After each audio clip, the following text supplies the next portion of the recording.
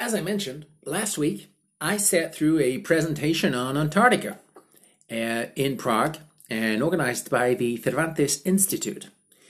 And one of their speakers was a gentleman who I'd not heard of before. His name is Javier Cacho Gomez.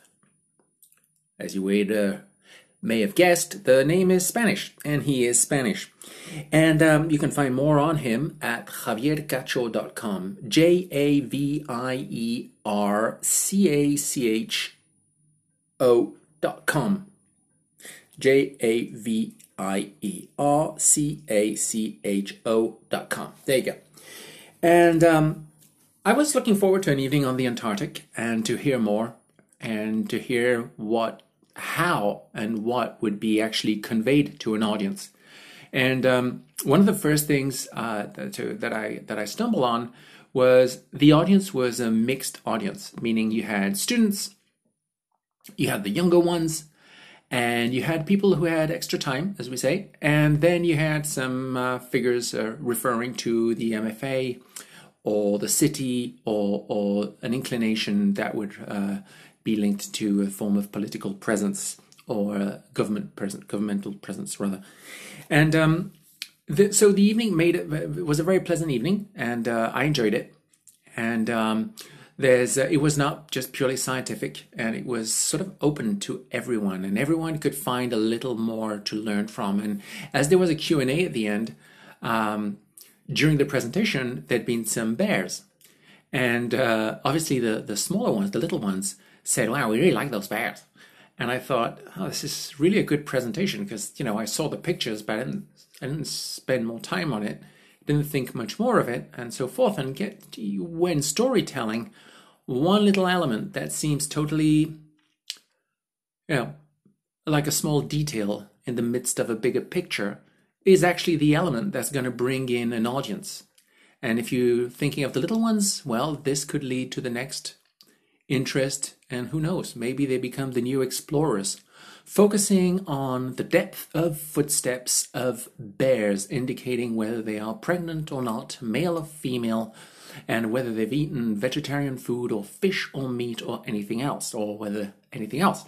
So you got to offer and take curiosity where it is and where it comes from. And I thought that was a great small realization. And whoever puts these, and actually we know who did this, but the presentation did show that they had people of experience behind it, because they really opened the doors, and many scientists probably walked through the door in that way. So back to Javier Cacho. Javier Cacho talking about very pleasant, easygoing, and yet accessible to all while still being a fully dedicated scientist.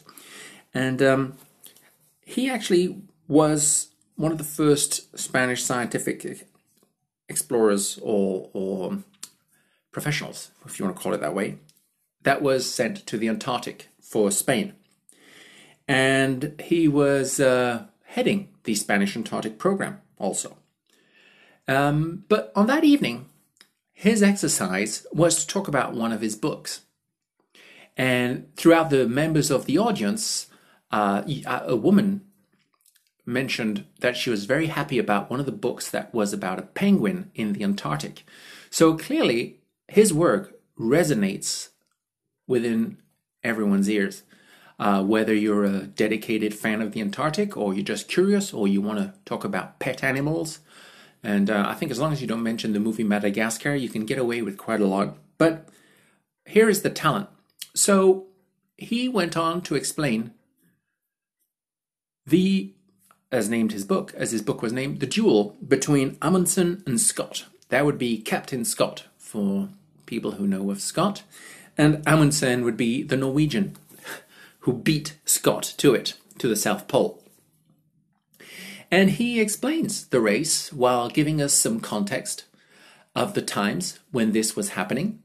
He explains how each of the two approached this adventure or this exercise. And he explained how the failure resonated. And it also unveiled a larger context for society at that time. And he does that by explaining the last few words that Captain Scott wrote in his note and that were found on him, which were, "For God's sake, please take care of our own." And you'd wonder, well, what's going on here? He's suddenly converted to religion. 1911, what happens is that nobody would take care of your family if the head of the family would tragically go away or die. So that's what that quote reveals and reminds us of. I have a lot of things that we probably take for granted today. So he goes on to explain the different approaches to the genius and dedication of Amundsen, as he's an explorer that was actually headed for the North Pole originally. But as the Americans arrived there first, he said, okay, fine, I'll go to the South Pole. He reminds us that skiing was something that was Norwegian. The rest of the world was not familiar with skiing. They would actually go to Norway to find out more about skiing. He also talks about the dogs that Amundsen brought in. And the dogs at that time were an Eskimo, Inuit exercise. They were the ones who used to use dogs. And although it seems common now, back then, it was something new. And Captain Scott, being English and the Industrial Revolution knocking its metallic, thunderous bells, is got some sort of device running with an engine. And he's bringing horses. And they talk about how each one gets into the race. And obviously the horses don't fare well.